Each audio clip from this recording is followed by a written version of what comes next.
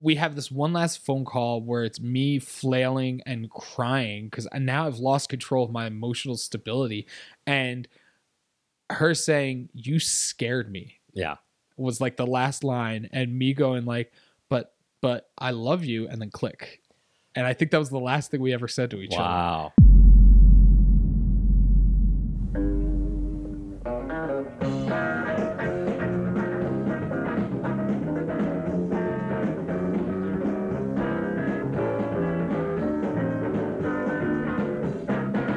Hello and welcome to the latest episode of the Bad Times Good Stories podcast. My name is Joe Flanders. I hope that this is the best goddamn day of the summer that you've had so far. Granted, it's only been like, I don't know, a week. When does summer start? I don't even know when things start. That's the one.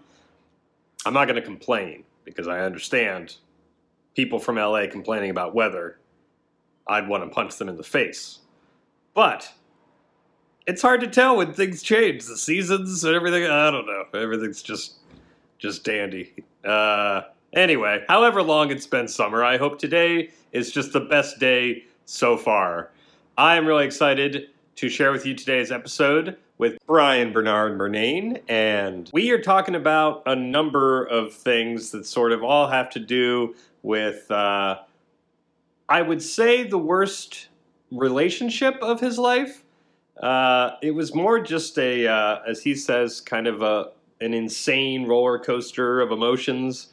They never were quite dating. I guess they were. I don't know. It's just, I can relate. I've been in situations like that where you're like, we're spending a lot of time together, but something feels off. But something feels great, so I'm going to keep doing this, but it's not going to end well. And that was the case with Brian. It was a really interesting conversation. He's a smart guy, and I enjoyed talking with him sort of just about growing up in a small town that then sort of took off in a way, and it's got a lot of people moving there. We talk about class and sort of where social class, I guess I should say, and the effect that had on this situation Brian found himself in. Just a wide range of topics, including how neither of us really take care of ourselves when our girlfriends are out of town. So it was a good episode.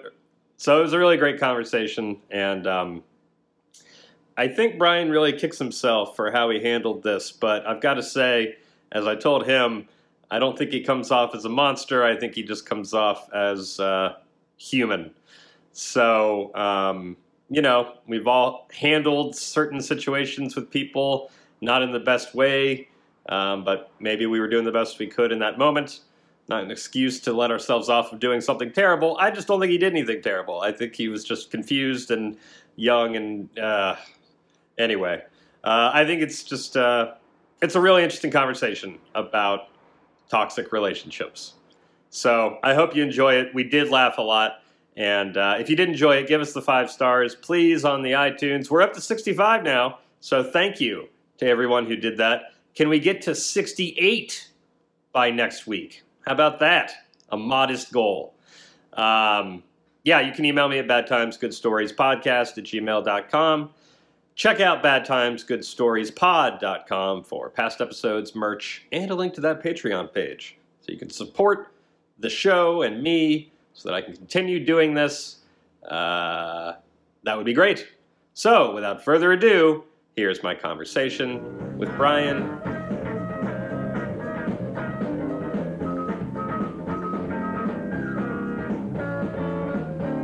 So how's it going? Living the sedimentary bachelor lifestyle. Yeah? Yeah. Oh, is your girlfriend been out of town or something? Yeah, she works for an artist who does like these big installation pieces. So cool. She's been out of town 2 weeks in a row at Coachella, which is is a nightmare to me. I would never. Yeah. Any kind of outdoor festival, it sounds like hell. Okay, but she was at Coachella, so you've been doing like the bachelor thing? I've been living the bachelor life. Yeah, I have too. My girlfriend is actually getting back today from Ireland. She's been there for like a week on business. And I'm definitely happy she's coming back. There was a part of me that was really excited about like the independence and I can do whatever I want.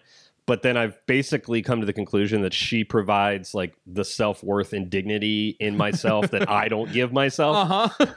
Or the motivation to exist. Yes. Yeah. Which, I should probably look into that. But, like it's just the day I dropped her off, I went to Pizza Hut and got a Pizzone, which I would never ordinarily do in the company of somebody who I want their opinion of me to be good. Yeah, even if they would eat it with you, right. You kind of don't want to see each other in that light. Yeah. Yeah, so you're like, what's the trashiest? Like this morning, I just ate a Egg McMuffin on my way here. Yeah. And that's something I would never probably eat around my girlfriend. And I went as far as to put the hash brown on the sandwich. Yeah. And I just drove drenched in shame. That's like when before I moved in with my girlfriend and I was even living with roommates, I went through a rough patch of just eating garbage all the time. And it was just like a beeline to I didn't want anyone to see the bag I was carrying. I just would go straight to my bedroom and close the door. And only when I could be alone with the shame could I tolerate the food. But if they even were like, oh, you went to Jack in the Box? Yeah. I'd just throw it away. Nope, this is just trash. So anyway, yeah, I mean, this is embarrassing as hell. But yeah, so I dropped her off the airport, went straight to Pizza Hut. I was going to get a Pizzone. Which is just a pizza folded over. Yeah, it's a full-size pizza Hot Pocket. That's precisely right. Yeah. And I was just gonna get that, and then they had like a 2 for $10 thing. So then I got like a pasta thing, and I was like, oh, this will last for like 2 days, and I just ate it all in one sitting. What kind of pasta was it? Creamy chicken Alfredo. It was. Yeah. I knew it. Yeah. I knew it. Yeah. Did you? What you should have done is bite open the Pizzone, let that heat out. Yeah.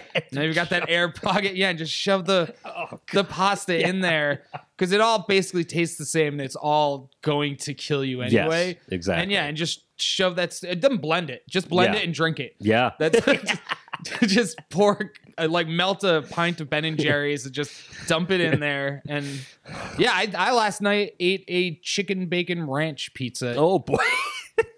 In bed. That is the most decadent pizza. It's an unnecessary. Oh, very much so. Back home where I'm from, there's like a little pizza place that makes chicken bacon ranch slices, and they're like grandma style, and they're very thin crust, and it's like nice chicken and bacon, and then like they put ranch as a drizzle on the top of it, right? And this place I ordered from last night was ranch was the sauce. So the whole pizza was basically made of things that should be garnishes and sides, and the dough was like. It was basically focaccia. Like I basically ate like an entire loaf of bread, an entire bottle of ranch, and like 14 bacon strips. And it's like because it's a different delivery system, you don't really consider what it is. Right. Yeah. Yeah. Yeah. So anyway, I'm glad she's coming back. I'm sure you're in the same boat. Yeah. Well, like I worked at kitchens for 10 years, and I think I'm pretty good at cooking. Yeah. But I like to cook for other people more. Right. Mm-hmm. I hate to cook for myself. If I cook for myself, I'm gonna make a slab of meat with gravy of some sort. Like that's the American meal to me. Yep.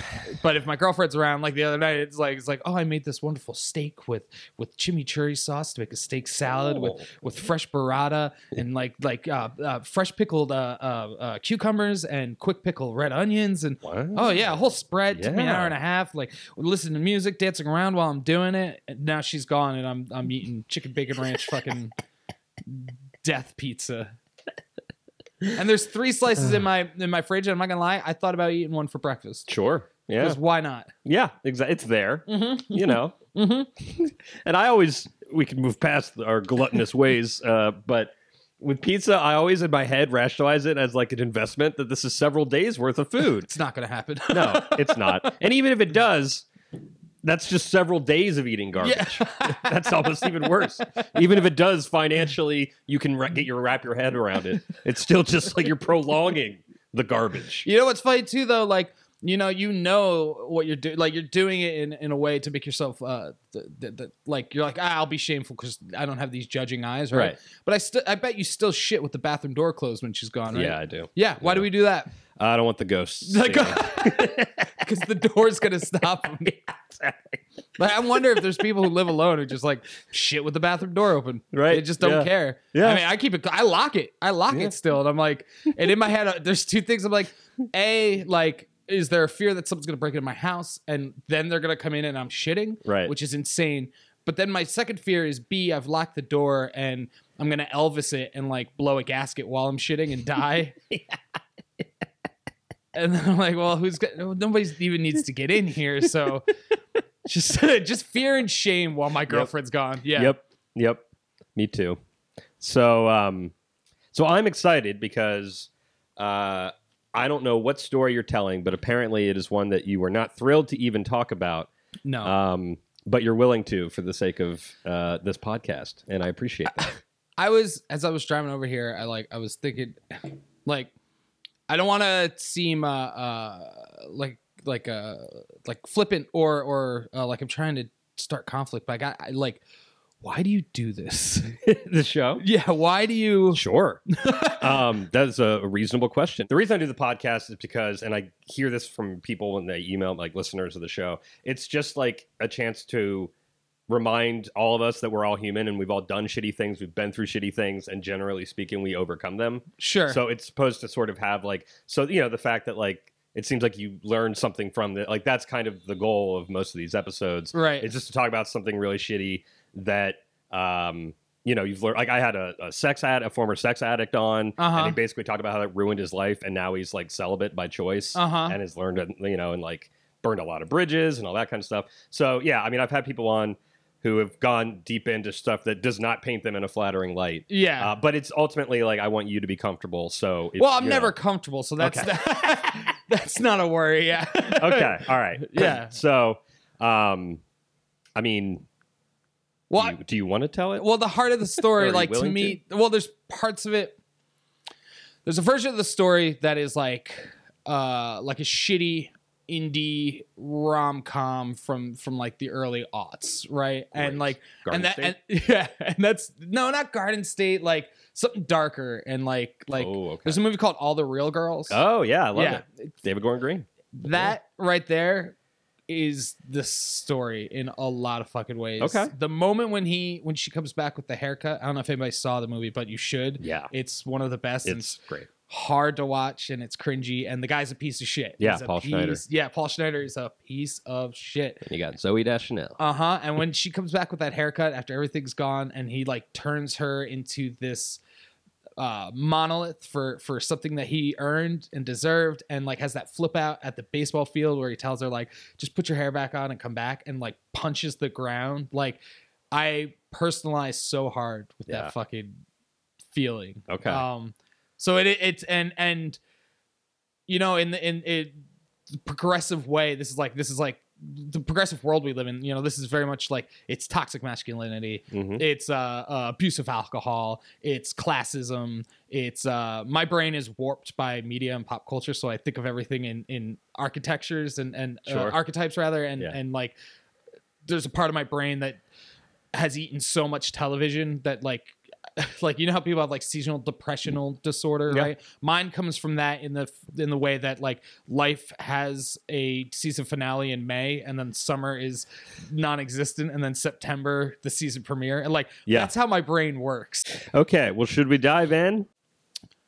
I moved back from Virginia when I'm 22 years old. I lived in Virginia for a little while with two friends of mine, just to find that sense of self and independence. Really, okay. Where were you coming from? Upstate New York. Right. Yeah. You live in like a small town that's not so small now. Yeah, exactly. Right. And this is, and that, like, if I wrote this as a novel, that would be part of the metaphorical aspect of it, right? Okay, right. And so as I moved away from my town, it was just starting the growing pains of going from like a post-industrial wasteland to a Brooklyn gentrified staycation destination. Sure. Okay. Which it is now. Yeah. So when I moved back, it's been 7 or 8 months, and a lot of things have changed, and there's a new wave of young hip individuals who have moved into my town, and I, as a townie, but as someone who's been gone, kind of bridge a gap between being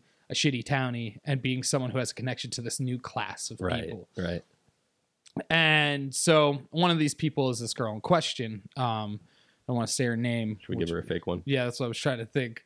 What would be a good name? Roberta. Roberta? No, that's Roberta. Sounds like I'm dating a diner waitress. So I met her late at night, 12:30 at night. Roberta, she's a single mother. Her husband left on a trucking destination, crashed his 18-wheeler. He's been in a coma ever since. She's looking for love. And I knew, beauty's skin deep. When she refilled my coffee for the 4th time, I knew. And we struck up a conversation about the pie. Let's just call her Allison. Allison. Let's go with Allison. Cool. Yeah, because I like that song. Yep. Right. Yeah. So a friend of mine comes to a party with Allison, and he's trying to win this girl over, and this girl is beautiful in the traditional sense, and how I would describe it is like a face soap commercial beautiful. Okay. You know, and yeah. like that was kind of her life, and she would probably be a character on like Gossip Girl or The OC or something like that. Yeah, Tall, great to look at, great personality, super smart, comes from a little bit of privilege. And my friends and I, we're all shitty, like, skateboard kids. Right. Okay. And at this time I'm like 22, 23. We're drinkers. We do drugs. We like to hang out in the woods and shit like that. Those kinds of kids. Sure. So we have no connection with this new world that has moved in, and this individual kind of represents in a way this new world. And he's trying to win her over. Okay, so he's trying to get... Yeah, and I'm like, and I'm a classist, and I have my prejudices, and I'm like, fuck this girl, fuck this. Right. And she kind of puts him through the ringer with no interest in him whatsoever, and that all falls apart. Okay. So that's a little precursor to this. So, yeah. But she exists in the town, and I don't know how it started, but we like message online for some reason. Okay. And I'm a dick. I'm a dick to her. I'm standoffish, and I'm like, I don't know what you want or who you are or why. Did she initiate the conversation? I really think she did. Yeah, because I had no interest whatsoever. And also, like, because I'm terrible at this point in my life, I'm terrible at flirting, at dating, at sex, at being a human being beyond like Did you have much experience at that point? Yeah, I had one girlfriend who at that time I was kind of on the rocks with, and I'd been with her for like 8 years. And this was a girl that like I intended to marry, like maybe not 8 years at this point, probably like 6 years, something like that fucking matters. But it was like, yeah, I mean, and that was the only girl I'd ever had sex with. Mm-hmm. What happened? Between her and I? Yeah. That becomes a whole nother epic. But it basically, like, it finally gets to a point with her and I where she lives in a different state, and we kind of have like an open relationship kind of thing. And I don't know if we're like drenching ourselves in the comfort of nostalgia or a specific plan, but we're not admitting to each other what's wrong with the relationship and how we're holding each other back. And I do think it like fucked up my 20s a little bit. Yeah. Having this, it always made me trepidatious with other girls, because I'm like, well, how do I balance the two of them? Right. Kind of just a cloud hovering. Yeah. And you're like, on one hand, I have the stability of this individual, and on the other hand, like I could start something new and exciting. Yeah. And I think I didn't allow myself to have new and exciting things. Sure. Because of this, it's like an identity crisis kind of thing. Right. And it basically came to a point where I called her one night. She had met somebody, and they were like hitting it off, and she came to town, and we didn't see each other. And this was like the first time. And we tried to make plans to see each other, and she she was standoffish about it. So I like manned up, through tears, and was like, I don't think we should talk anymore. I think we should. And she kept calling me back, and I cut it off. Yeah. And it's like, oh my God, horrible. And then 6 months later, like I see on Facebook of all places, like she went to France, right? And it's not like she went with this dude or anything. She just went to France, and this idea that she has 6 months of stories, Right. of jokes, of adventures, of anecdotes, of heartbreaks, of happiness, of joys, of successes that I'm not a part of, all just hits me. Yeah. Like a fucking avalanche of like, what the fuck? Yeah. Oh my God. What did I do? Yeah, what did I do? And you know, and there's a part of you, and I think this is a problem with men in general, and this is at the heart of the whole story too, of women as not property, like that's the wrong thing, but as identity, as our identities and our conquests and our trophies. That is like a fucked up thing.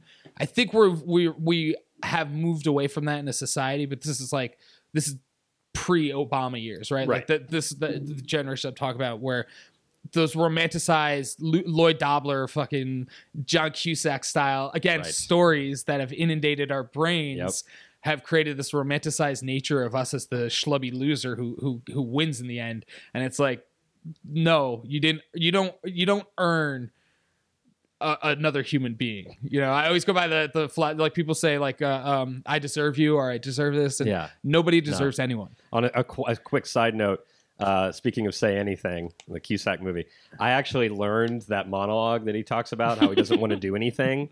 I memorized it for a girl I was trying to win, essentially. Right. And it was like Halloween, and I got a trench coat. And I like did the whole thing, and halfway through, I could tell she's very uncomfortable. Yeah, like, you gross piece of shit. You're disgusting. What? Yeah. Like, this isn't a contest. Like, I'm not just gonna like give you points because you memorized this thing. Right. And it did not go well.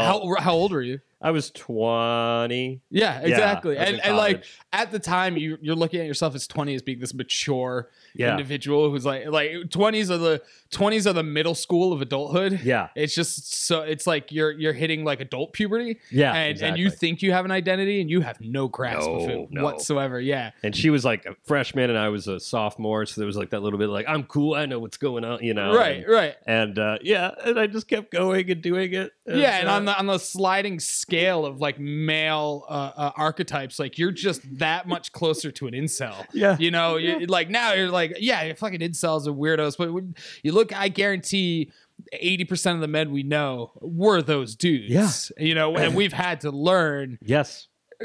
Not how to be a fucking person. Yeah, how to be a person. How not to be gross. Yeah, just weird. Like, what? No, it doesn't take this grand gesture. Yeah. In fact, that's off-putting. Yeah, grand gestures are for someone that you've been with and love and know. Yes. Yeah, and trust each other. Yeah, you get your girlfriend of several years the surprise trip to Hawaii. Right, not exactly. the girl that you're trying to get on a first date.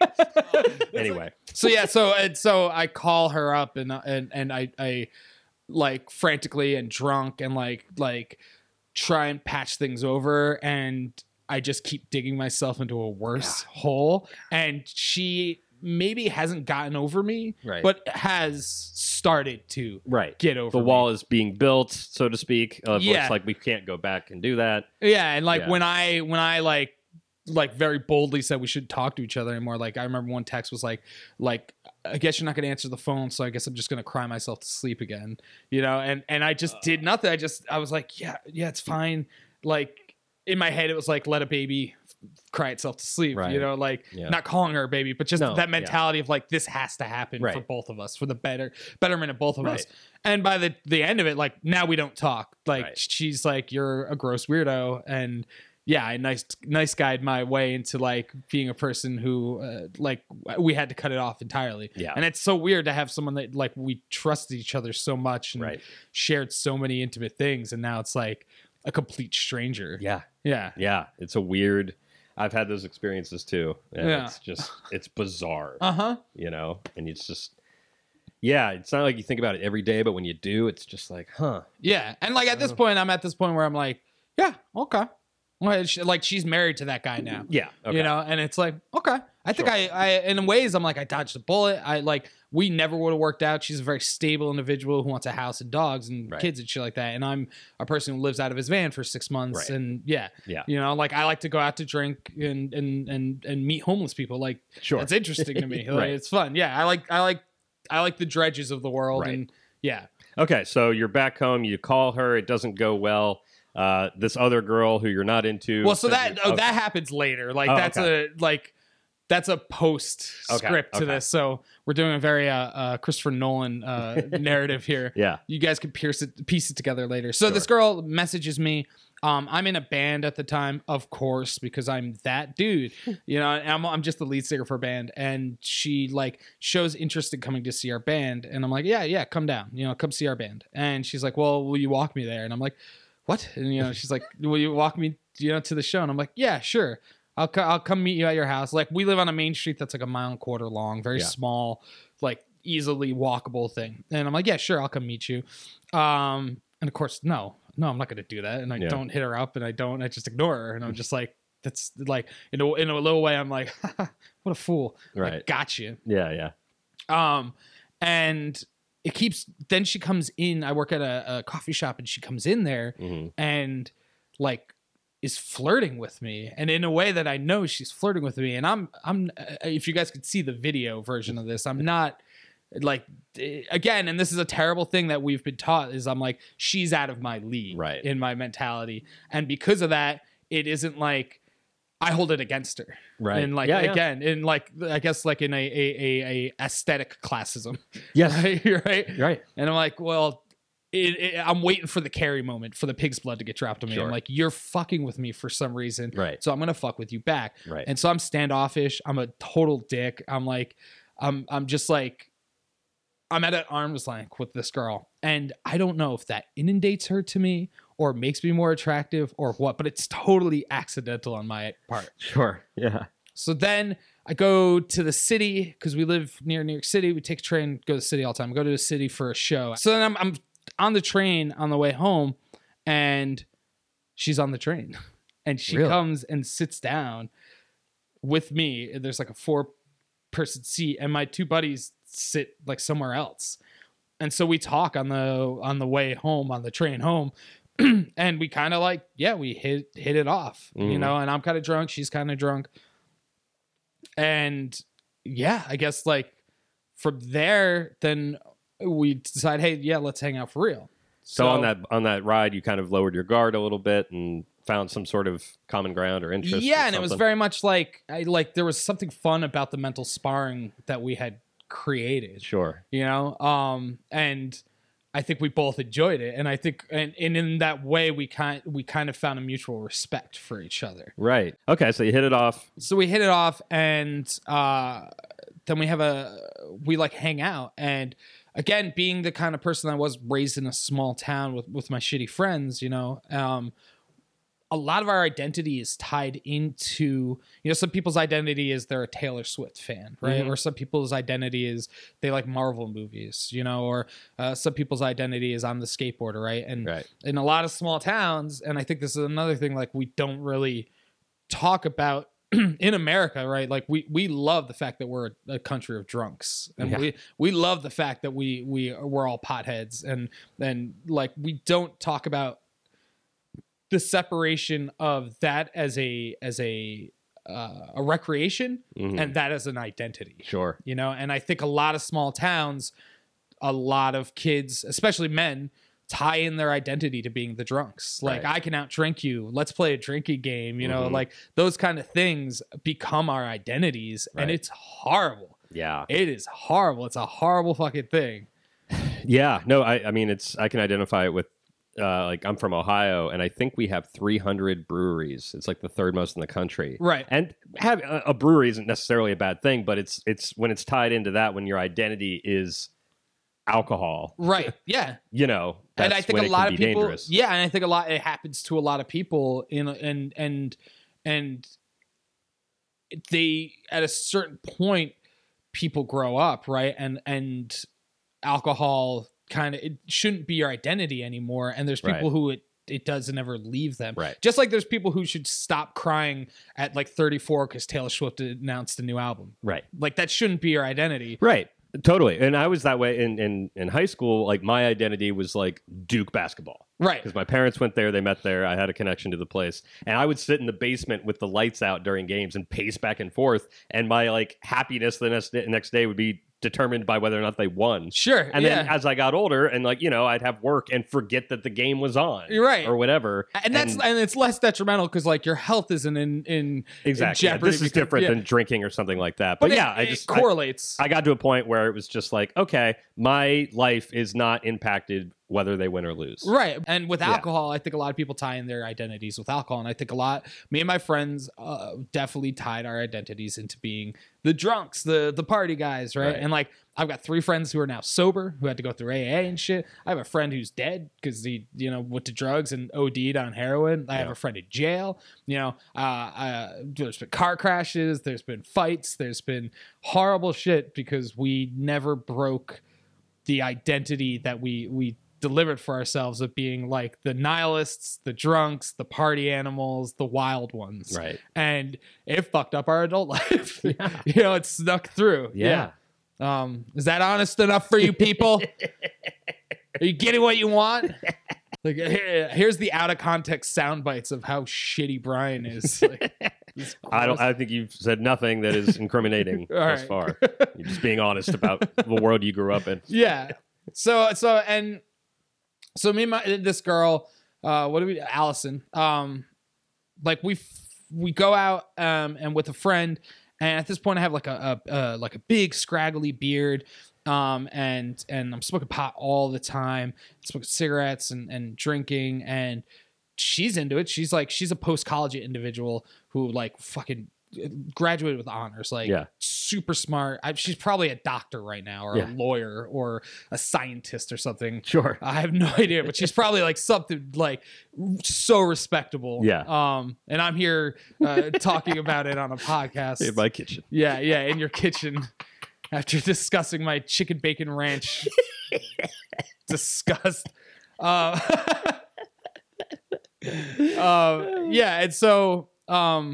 so she's got that again, and I think it's part of the identity that she took from college, you know, that a lot of people take from post-college, that you have to find yourself after for a while. But, you know, she likes drinking, you know, it's time to party. And I remember we went to this Irish pub and she ordered mind erasers. She was like, let's drink mind erasers. And I'm like, I just want to drink beer. Right. You know, maybe some whiskey, but usually I just want to drink a pitcher of beer. And she's like, let's get mine. And I don't even remember what was in a mind eraser, but it's like, it's fitting. It erased your mind. Yeah, exactly. Yeah. It was some gross like mixture of like Jaeger and like liqueur and like Bailey's and like something that just didn't make sense. And you're like, this is so gross. Yep. And you gotta drink it with like a coffee stirrer straw, like. And we're at like this again, like blue collar small town pub, and the bartender is this Irish dude who's just like a biker, you know. And he's just like, "What the hell's a mind eraser?" He has to blow dust off of liquor bottles, you know, and like to figure out how to make these things for us. And like I remember that night, like we go back to her place and I'm with a friend of mine and it's her, me, and this friend, and like I roll a spliff at her house and she's like, oh, weed, like gross, it sicks me out, I think she said. And so we're like laying there and she's like laying not on me, but basically on top of me, right? And my buddy is like, all right, I'm gonna take off. And I just go like, yeah, me too. And I kind of like literally like toss her like off of me, and like she's a babe, right? And like, but it's making me so nervous, and so like there's like I'm only going to now I've gotten into like not like what do I mean to you, but what do you mean to me? And it's this is going to an embarrassment and disappointment, and as soon as if I got my clothes off, you're gonna be like, get the fuck out, you know? And it's like and I don't know if I want to wager on this because I've got this other girl, right? And I don't know what this is, and it's fire, and I don't want to play with it. So I bounce. And again, I think this inundates her with me. I think she's like, what is wrong with this dude? You know, I don't know. Right. I can't be sure, but I like for some reason I think this makes her like me more. Yeah. And we finally like I don't even remember how it happened, but we finally like we kissed, you know, we became a couple, right? And it was like, it's the fastest, hottest, heaviest, without sexual relations, like without having sex with each other, like emotional roller coaster of insanity. Like, I don't know why it happens the way it does, but it becomes this thing where like we are with each other all the time. We can't keep our hands off each other. I remember we were at another bar one night, and it was just her and me. We're like getting drunk, and I'm leaning over the bar ordering a beer, or ordering a drinks or whatever, and she pinches my ass. Mm-hmm. And I'd never had my ass pinched. Yeah. And I'm like I'm by a girl in this kind of way, be it Right. flirty or pranky or whatever. Yeah. Just in a way, like a girl pinched my ass, like, and I turn around to think one of my friends are there, and like I turn, and she like gives me this flirtatious smile, and I'm just like, what the fuck? What, like, you get a sense of pride, and like you're like, well, God, I'm wanted. Like, this is so weird and insane. And it's funny how it's the little things like that. Like I remember, and I didn't date anybody in high school. I just became friends with all the girls I wanted to date. You know, I was that guy. But I went with one of them to prom junior year. And just like when she got out of the car, when I dropped her off, she was just like, she said, babe, it's just like, and it made me feel like, yeah, all right. Checked it off the box. Yeah. And nothing ever came of it. We never, we were just friends. But just like, thanks for a great night, babe. Yeah. And I was like, that's what somebody says when they're dating. It's like, oh, right. It was like just a check on the box. I was like, somebody called me babe. It's gross. Yeah. That's so gross. Yeah. It's so weird. Yeah. Anyway. Okay. Well, so she pinched her ass. Now, come to find out that at some point before me, she had met another guy. Okay.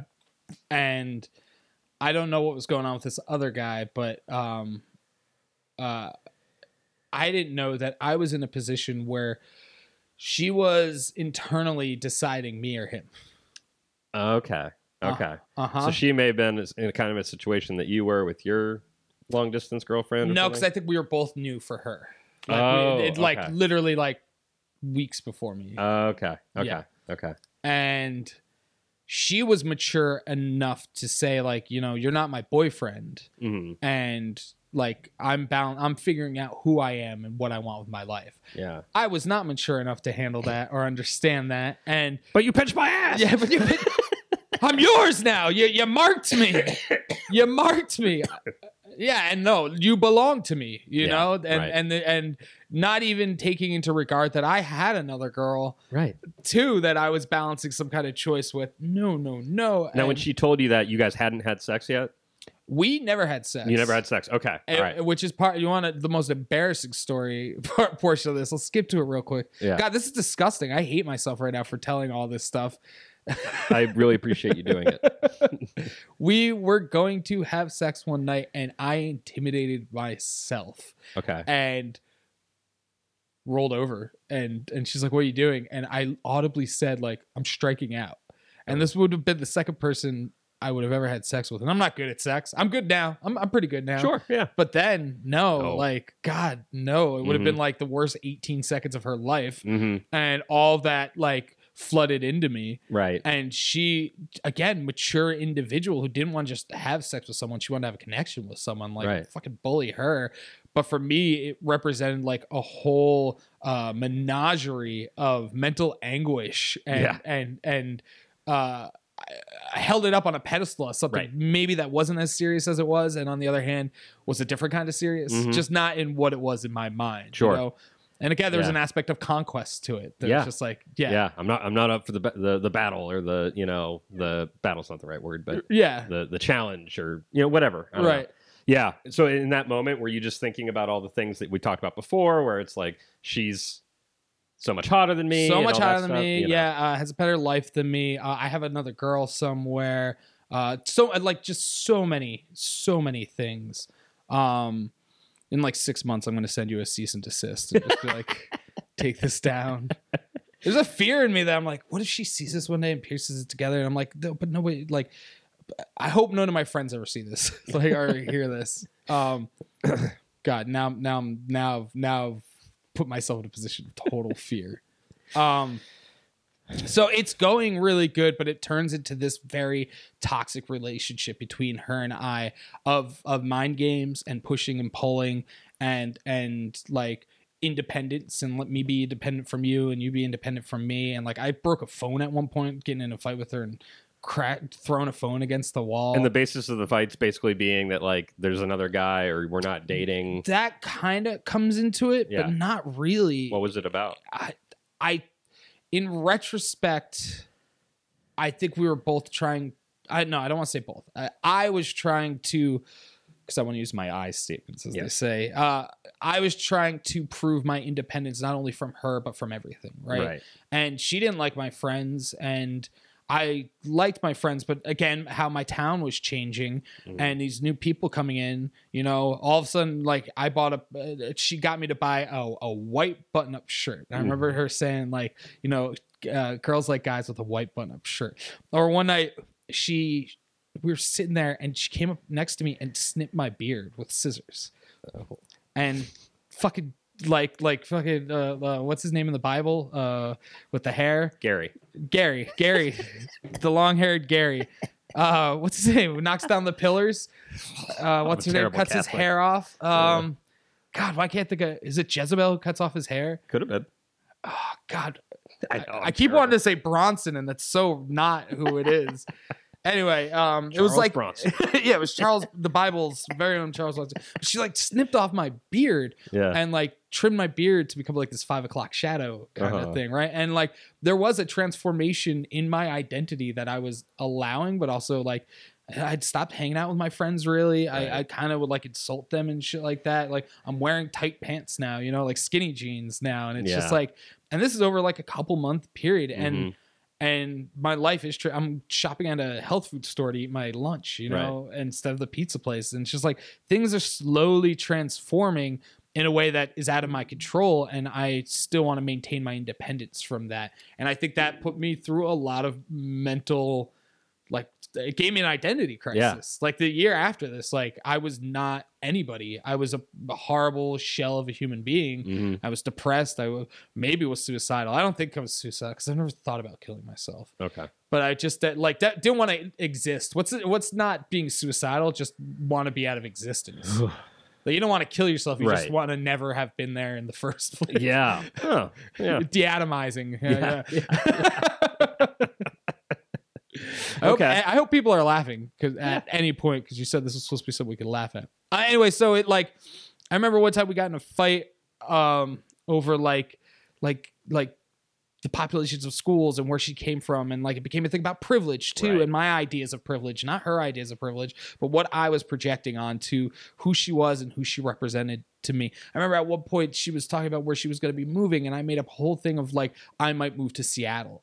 You know, and like this pipe dream of that wasn't really gonna happen. I didn't have the money to go start a life on my own somewhere. Sure. And just like it was things like that of figuring out my identity and allowing my identity to be informed by this thing that I wasn't realizing I had placed in my mind as a trophy. Like I won something. I remember when I was in 11th grade, this happened to me, like this was like a smaller version of it, but like this babe of a girl, traditional sense, and not something I would date, not someone I would date, right? But she liked me, and I wound up dating her, and one of my teachers called me up, a dude called me up to his desk. It was like, "Hey, Brian, I heard you're dating so-and-so." And I'm like, "Yeah." And he goes, "All right, man," and gives me a fucking fist bump. Wow. Right. And there's and it's kind of like that South Park, like, nice. Yeah. You're like, that's gross. Yeah. That's a gross, horrible thing. Yeah. And at the time you're like, that's right. Yeah. Cool guy teacher. Cool guy teacher. Yeah. I impressed him. Yeah. I'm doing it right. And like people in the school, the same thing. And you're like, well, now you've taken the identity away from this individual who I'm with. Right. And I've taken away the identity of this individual, and now putting myself in a position that, do I like this individual because of who they are or what they represent? Right. And I think at a certain point, like I really liked Allison for who she was, but there was a portion of me that was afraid that wasn't true. Right. That wasn't true inside of myself. You were just telling yourself that you liked her for those things. Right, exactly. So it gets to a point, like I remember she said I love you to me at one point, and I was just like, oh, thank you. Like I didn't respond. Yeah. And there was a part of me where I was like, yeah, I think I do love her. But in retrospect, I'm like, maybe it was infatuation. You know, maybe that's what it was. Or like one time, like she had a huge, I think it was like a king size bed with those big fluffy blankets, you know, like again, soap commercial aesthetic. And I lived in a like 7-foot by like 4-foot room that was once a computer room in a friend's house with a mattress on the floor and just like marijuana paraphernalia everywhere and a like a 18-inch television in a closet, right? And like that was my life. I remember one time when my landlord's dogs pissed on my mattress. Right? And she comes over and my mattress is standing up and I tried to clean it as best I can. And this was a great example of how she wasn't what I was thinking she was. This dog had pissed on my mattress and I was like, well, we can't stay here tonight. And she just flipped the mattress over and she's like, it's no big deal. Yeah. And it was mind blowing. Yeah. It was mind blowing. And that's when I was like, maybe I do love this girl. Like, holy shit. Yeah. And it became more and more fights, you know, and passionate fights that my current girlfriend, who I love very much, and we will be married one day. We've been together 8 years, and like we've had maybe 4 fights in 8 years. And I'm not saying that as a bragging, right? But we're just so open and honest. And sometimes I say to her, I'm like, is there something wrong with our relationship that we don't have screaming matches? Right, because you hear that a lot, where it's like, well, if you're not fighting, then it's not working, or something like that. Yeah, and I grew up in like a volatile, like poor Irish Catholic home, and my parents weren't like the typical Irish Catholic drunks or anything. They didn't drink or like do drugs or anything, but you know, poor packed house, there's a lot of stress. Right. There was a lot of screaming matches growing up, right? And I don't know, that might be part of what I expect from a relationship is people fucking fighting. Right. And so with this girl, there was a lot of fights. There was a lot of people fighting, like passionate, like screaming matches, especially towards the end. And so we get to a point where now she's very standoffish and I don't know what's happened. So it's the opposite of the beginning of it. Mm-hmm. And where I had no basis for understanding of why she liked me, I had no basis or understanding of why now she's becoming standoffish. Right. So to combat that, I become standoffish. You know, cut my nose to spite my face. Right. Just like really, let's pour salt in the like. Why face it head on and be honest and talk with someone? Huh? No, this is a competition. This isn't a relationship. This is I will one up you. You know. Mm-hmm. So and like. She knew I once had a crush on this girl in town who became one of my good friends, and I would like hang out with that girl purposely. And she'd be like, "Where are you?" And I'd be like, "Oh, this is where I am." And she would show up, and it would just be like her grumbling there, like, you know, things like that versus each other. Is the fact that you guys still haven't had sex, does that play a part in all this? Like, what are we doing? Or does it not really affect it? From your perspective, think in a subconscious way for me, it probably did. Like I definitely had like lots of hangups about what sex was and why and not being that great at it. And yeah. So subconsciously, I'm sure that was there, but not really. Yeah. Like on the surface, it wasn't.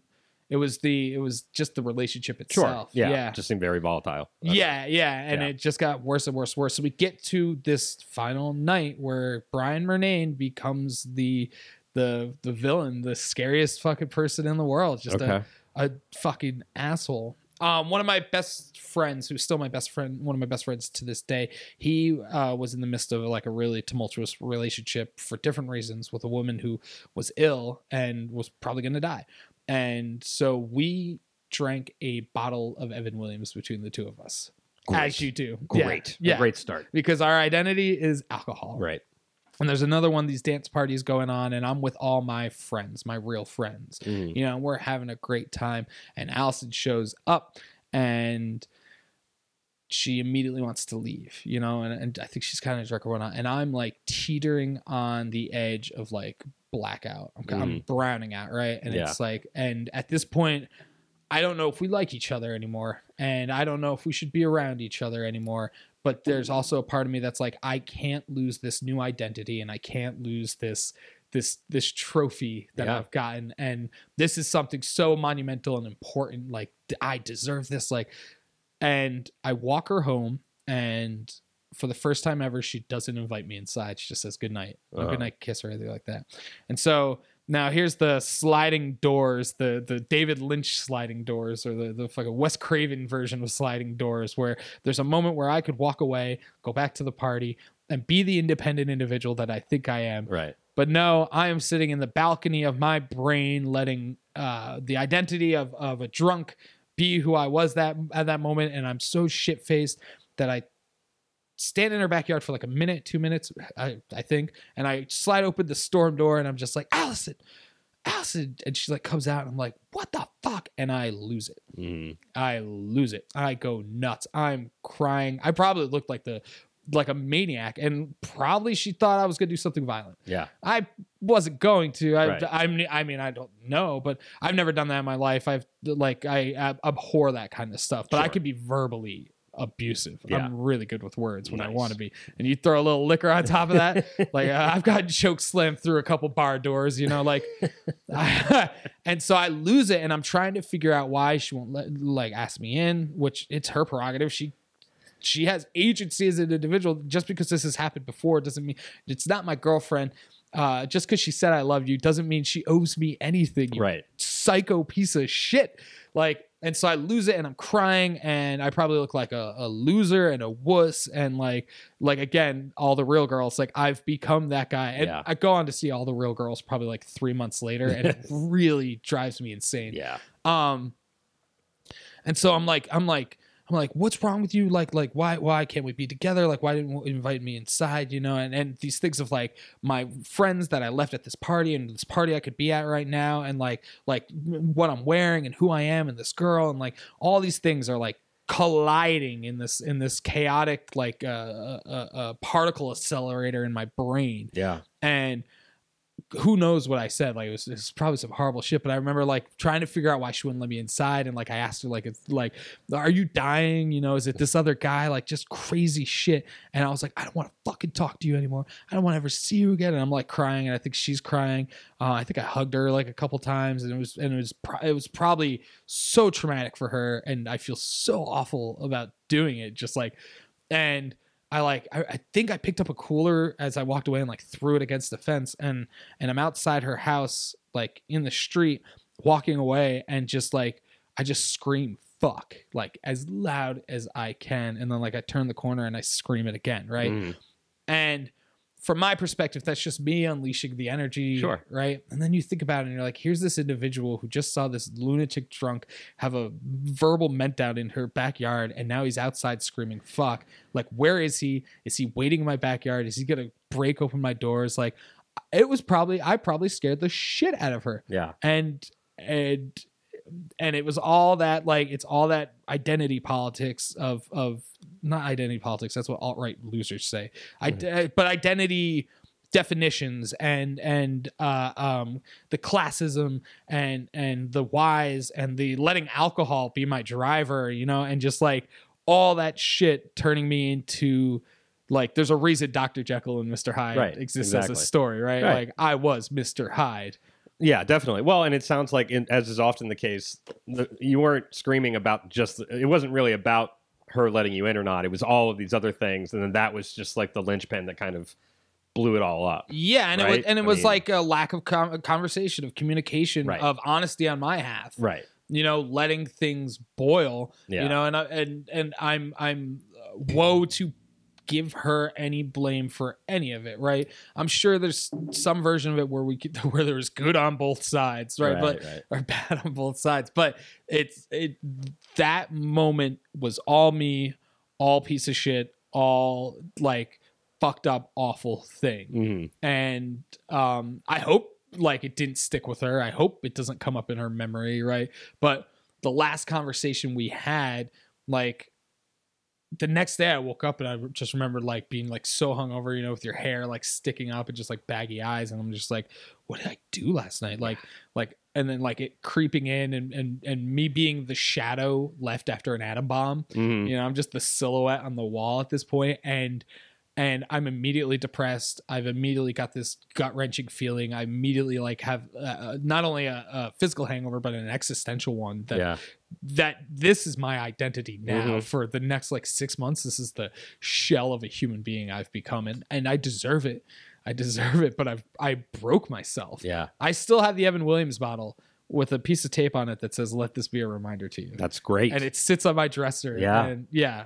And it's not a trophy. It's like, it's my portrait of Dorian Gray, you know? Right. Yeah. And so we barely talk, but more it's me pleading with her. Yeah. And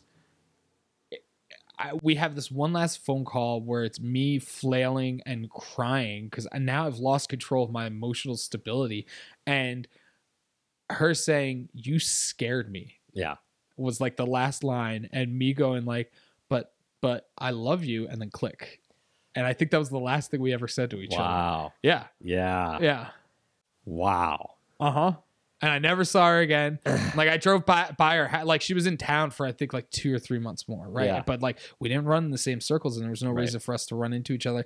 And maybe she would have been there longer if I didn't. Yeah.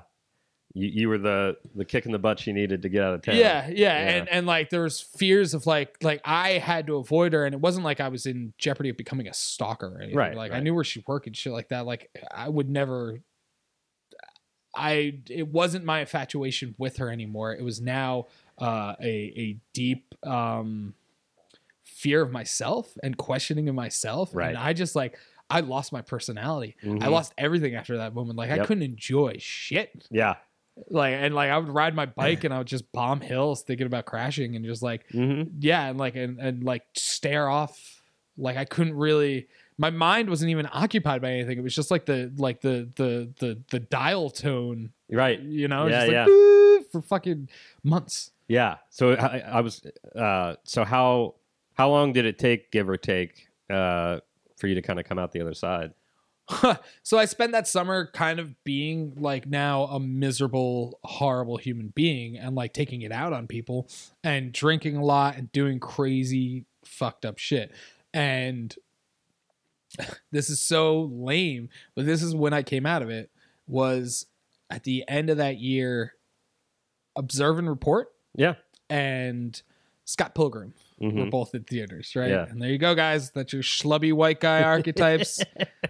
Yep. Seth Rogen and Michael Cera. Yeah, and I go and see these two movies back to back, you know, and I go by myself. I go to the movies by myself all the time, so this wasn't like a weird thing. Like I love going to the movies by myself.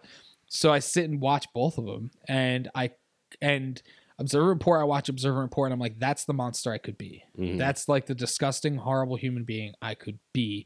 And like I start to gain perspective on how bad of a person I was and how awful what I did was and how I could have handled it. And maybe at the end of it, I could have had a friendship. Right. Imagine that. Imagine a friendship with a girl of the opposite sex, like, and someone you trust. Like, imagine that. Whoa. Instead of like being this mark of like a horror figure in her mind forever. And then I see Scott Pilgrim, and I'm 23 years old, so please guys, just don't hold this against me. But it gets to that moment where Scott Pilgrim's running up the steps and he gets killed, and he's doing it for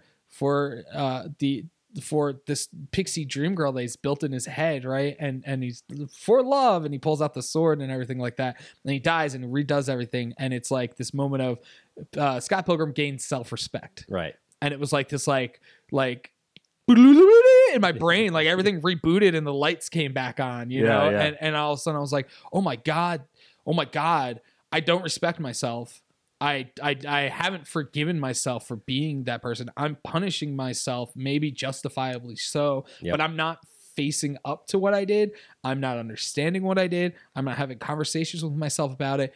I'm lacking honesty and I'm lacking self-respect. That's a big realization. Yeah. But it's great that you had that realization. Yeah. And it was like, all right, let's curb the drinking. Yeah. You know, let's figure out what I want to do. Let's find a motivation. I always think about like, you know, the 7 steps of like, is it 7 steps in Alcoholics Anonymous or 12 steps? 12 steps, right? 12-step program. I always think about that. Not in the sense like I should go do that. So maybe I should. I don't know.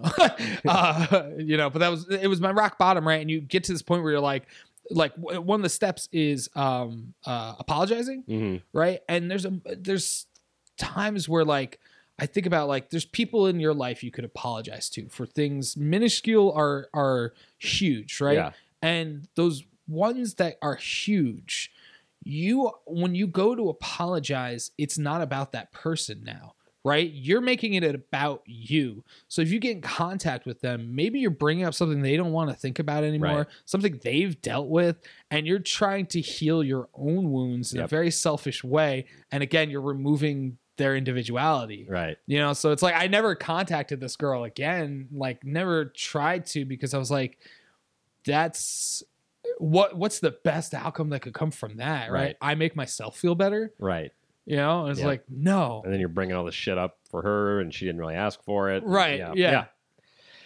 Yeah. Well, listen, I mean, it's impressive. I mean, it's great that you had those realizations, and then over time were able to, right the ship. Yeah. So Yeah. Hopefully. I mean, like, I definitely have, like, I've never had a moment like that. Right. Before or ever again. Like, I've had, those drunk moments where you and all your friends, male and female, are drunk, and you guys become mean drunks with each other, right? Yeah. Like but that moment of just like a thing that if I was watching it, I'd be scared of this individual, you know, and it's in there, and I feel like it's in a lot of dudes, and I think, and that's like one of the reasons I'm like not happy, but like willing to share this story is because I think, there's a lot of conversations about toxic masculinity and male's identity and how we treat whatever our object of sexual desire is. Right. And I think a lot of men aren't willing to admit these. No, that's horrible. That's like making myself sound like I'm better than. Sure. But I feel like we should admit when we've been gross on all aspects. Oh, definitely. And I can attest to that myself and it comes up. It's funny. I don't think about her on a day-to-day basis, but given the nature of the show, it does come up because it was like the worst time of my life. There was a girl who, and I always just kind of summarize it like in a jokey way where it's like, I was really into her. And then every couple weeks she'd be like, "Hey, I'm not really that into you," and then I'd be like, "You will soon enough." Yeah. But it is very much a situation where I was very taken by her. She was the first person I ever felt like I loved, and it opened up all these things in me. And I was focusing on me and how she was making me feel, and not really listening to her. Yeah. And then we'd have, like we were hanging out a lot. Again, no sex or anything like that. There was a few like drunken makeouts or whatever. Yeah. But she was being honest, and like she would even tell me like she was still seeing her like ex-boyfriend or whatever, and I was like, that's fine, like it was just madness, but I'd never felt that. And it way wasn't before. fine to you for real. No. But you pretended like it was because you felt like this is what I got to do to keep this self-validation and confirmation loop. Yeah, not outside confirmation loop. She became less of a person and more of a drug. That when I was with her, it was like a high, and when I wasn't, all of my identity was in her. Right, and she didn't ask for that. Yeah, and she was very honest. Sure, and it got to a point also where it got kind of toxic. It was toxic, Yeah, and I was saying, she came over, and I was like, I don't think we should spend time together anymore, and it hurt her, and in a way, I think I felt good about that, because she was hurting me so much because I wasn't listening to her, and so it was like, okay, well, yeah, now we're just like hurting each other, but really, I'm just hurting myself and her, right? And it got. I sent the stupid like ultimatum email, on Thanksgiving Eve, where I just had enough, and I was like, "What are we doing? And what is this? And what is that?" And like sent her some songs that that summed up how I was feeling, and I just said like, "I don't think we should see each other. Let's not talk until after the holidays." And she didn't. Except for I had a medical procedure back in Ohio, and she was like, "Hey, I just did you survive?" I thankfully, yes. Nope, I'm a ghost. Oh shit! But she sent me a text and was, "Hey, I hope it's going well," or whatever. And then I had a very calculated response where I was like, it was really sweet that she did that. But in my fucked up state of mind, I was like, well, I can't like let her know how much it means to me. So it's just like, thanks, whatever, some dick thing. And then we got back from the holidays, and she had already, and she had met somebody, and then, it was just a complete. I just put myself in the worst situation ever. And it got to a point where, she was like dating some guy for a couple weeks and she told me that like, oh, I think I love him. And then I just broke down and was like, but I love you. And, right. And that didn't go well. And then I left. I just need to get out of town. I was also like, I was my diet consisted of cigarettes and grapes, and then walking like 5 miles Why a day. grapes? I don't know, because I knew I needed something, but I had no appetite whatsoever. Yeah. And so, like, Yeah, if you dude, watch- I lost like 35 pounds that summer. Yeah, and if you watch season 2 of Average Joe, I look fucking thin, but I did it in the most unhealthy way possible. And it's always awesome. People are like, "You look great. Yeah, exactly. What are you Yeah. doing?" I'm And you're like, like, "Suicidal ideation, depression." Yeah. Yeah. And so anyway, after all this, we had just put out season 2 of the show. We did all 13 episodes the same day, kind of the binge model. And then I was like, I'm just going to go visit a friend in Austin and then New Orleans for like a week, and then I'll come back. I drove from LA to Austin in one sitting, God, 20 straight hours. Yeah. And I wasn't like pushing to get it done. I just was like, that's how badly I just need to get out of LA. I ended up being gone for 6 months. I lived with my grandmother in North Carolina for like 4 months, just to erase all of that shit and come back. And, she was we had a genuine friendship connection. So, like, we still stayed in touch some. And when I got back, we kind of had like we're both, we know this isn't going to be a thing. Yeah. Let's just try and be friendly. And she did. She was, supportive and helping me get different guests for the show. And anyway, but then I think it just got to a point where, like, we were supposed to meet up and she never responded. And then we haven't spoken since. And it was probably she was probably just got to a place where she's like, I just don't need this. Right. Yeah. And I mean, I was in a relationship at that point too, and I thought maybe I don't really need it either. And it's just like, but it's hard to let that shit go. Yeah. And just be like, okay, well, that was a thing, and it wasn't all bad, and it brought out a lot of good things in me, but I handled it in the worst way possible. And I think another portion of it is, and like, again, all my stuff is filtered through a pop culture lens. That's why 2 movies are what snapped me out of a thing, right? And look, Lost was the big show at the time, and I still love Lost. And one of the thematic pulls from Lost that like really helped me situate my feelings was the idea of self-forgiveness. Yeah. I think that shows a lot about like, yeah, you are a fucked up monster person, and the only way not to be is to forgive yourself for that moment, right? Yeah. And I don't know how much I've forgiven myself for that, but it was 11, 12 years ago, and that was a person I could have been, and it's not a person. I know for a fact it's not the person I am, and that's the big takeaway. Yeah, hopefully, and there are points where I like. Where it comes up in memory, right? It's forever. There's those memories that you have of gross, cringy things you do, and they come up in your brain, and you do that, like close your eyes, and like for some reason I don't know if it's like conditioning from Etch-a-Sketch, but you shake your head because you think it's gonna erase. Like you're like, why am I even thinking of this moment? Kind of just to wrap it all up, I think, because I mean, when I got back from my sabbatical and came back to LA. I had gotten past that, and it was very difficult. But I think it wasn't until I like figured out myself that I was able to, I went on a bunch of weird dates, and I think I was putting off a desperate vibe of just wanting to be in a relationship. Yes. And that never works, but particularly out here when everyone's like hungry and driven and wanting to like pursue their career. Right. You can't just like second date. I mean, it's not like I was like, will you marry me? But I think my close vibe enough. was just desperate. Right. Yeah. It took until finally, like I met my girlfriend at a summer camp we were both working at. And it was the fact that we saw each other every day and actually just got to like know each other as people before anything else happened, that it didn't throw these expectations on myself, and I was able to just like be myself. And anyway, I think when you can, for me at least, it was like a combination of being comfortable with myself to some degree, and then also finding somebody who brings out who you naturally are. Sure. But it's, it's not about finding somebody who's but gonna also, do that but for you gotta do the work. Well, yeah, and you've got to understand who you are. Exactly. You have to have that idea of your sense of self. Exactly. Right? And before anything else can happen. Yeah, exactly. And that's the hardest, scariest thing to do. Well, I'm glad that for the most part, it seems we both come out the other side. Yeah, I hope so. I mean, and like, again, like there is a part of me where I'm like, did I come off like a monster? You really didn't. Story? All right. Well, I'm just going to tell you, like, you came off as human.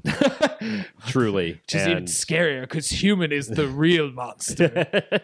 But, I mean, it's But I think it's I struggled with it a lot, and I wanted to tell the story without like framing myself as a hero or like I do feel tertiary in the journey itself, but it was something like if I can be honest about that, like if I'm afraid of it, then it's something that I still have to deal with, right? Exactly. And I don't know.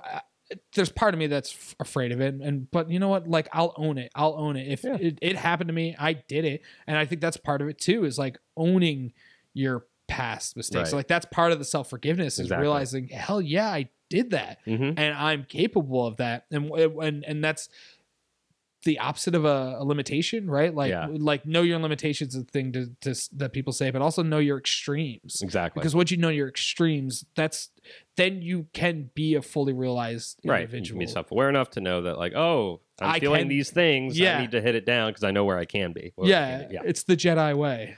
Well, to segue to something more benign, where can people find you on social media?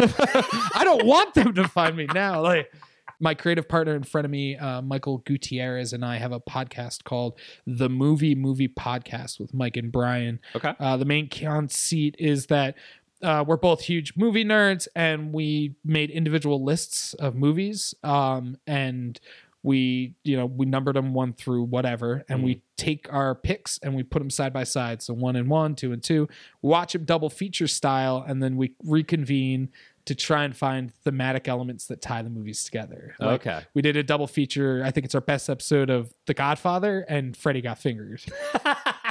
And it becomes a conversation about sins of the father, about responsibility, about patriarchal expectations of who you're supposed to be. And I think it's pretty good. So, that's awesome. But you could find us just on Apple iPods or whatever, SoundCloud at the movie podcast with Mike and Brian.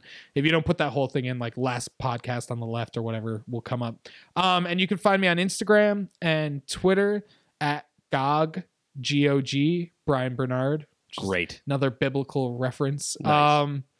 Well, thank you so much for coming on and being open and honest about all this stuff. And sure. Hopefully you feel, good about it. I don't know if I feel good, but yeah. I feel like I'm going to be thinking about this for the rest of the week. I'm going to have my girlfriend listen to it and see how she feels about it. Okay. Yeah. All right.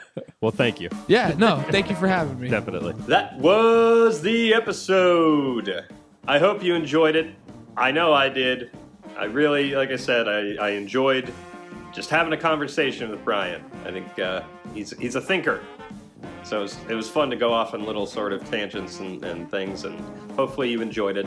And, you're still having that best day of summer ever. That's all I've got for this week. Until next Wednesday, keep laughing.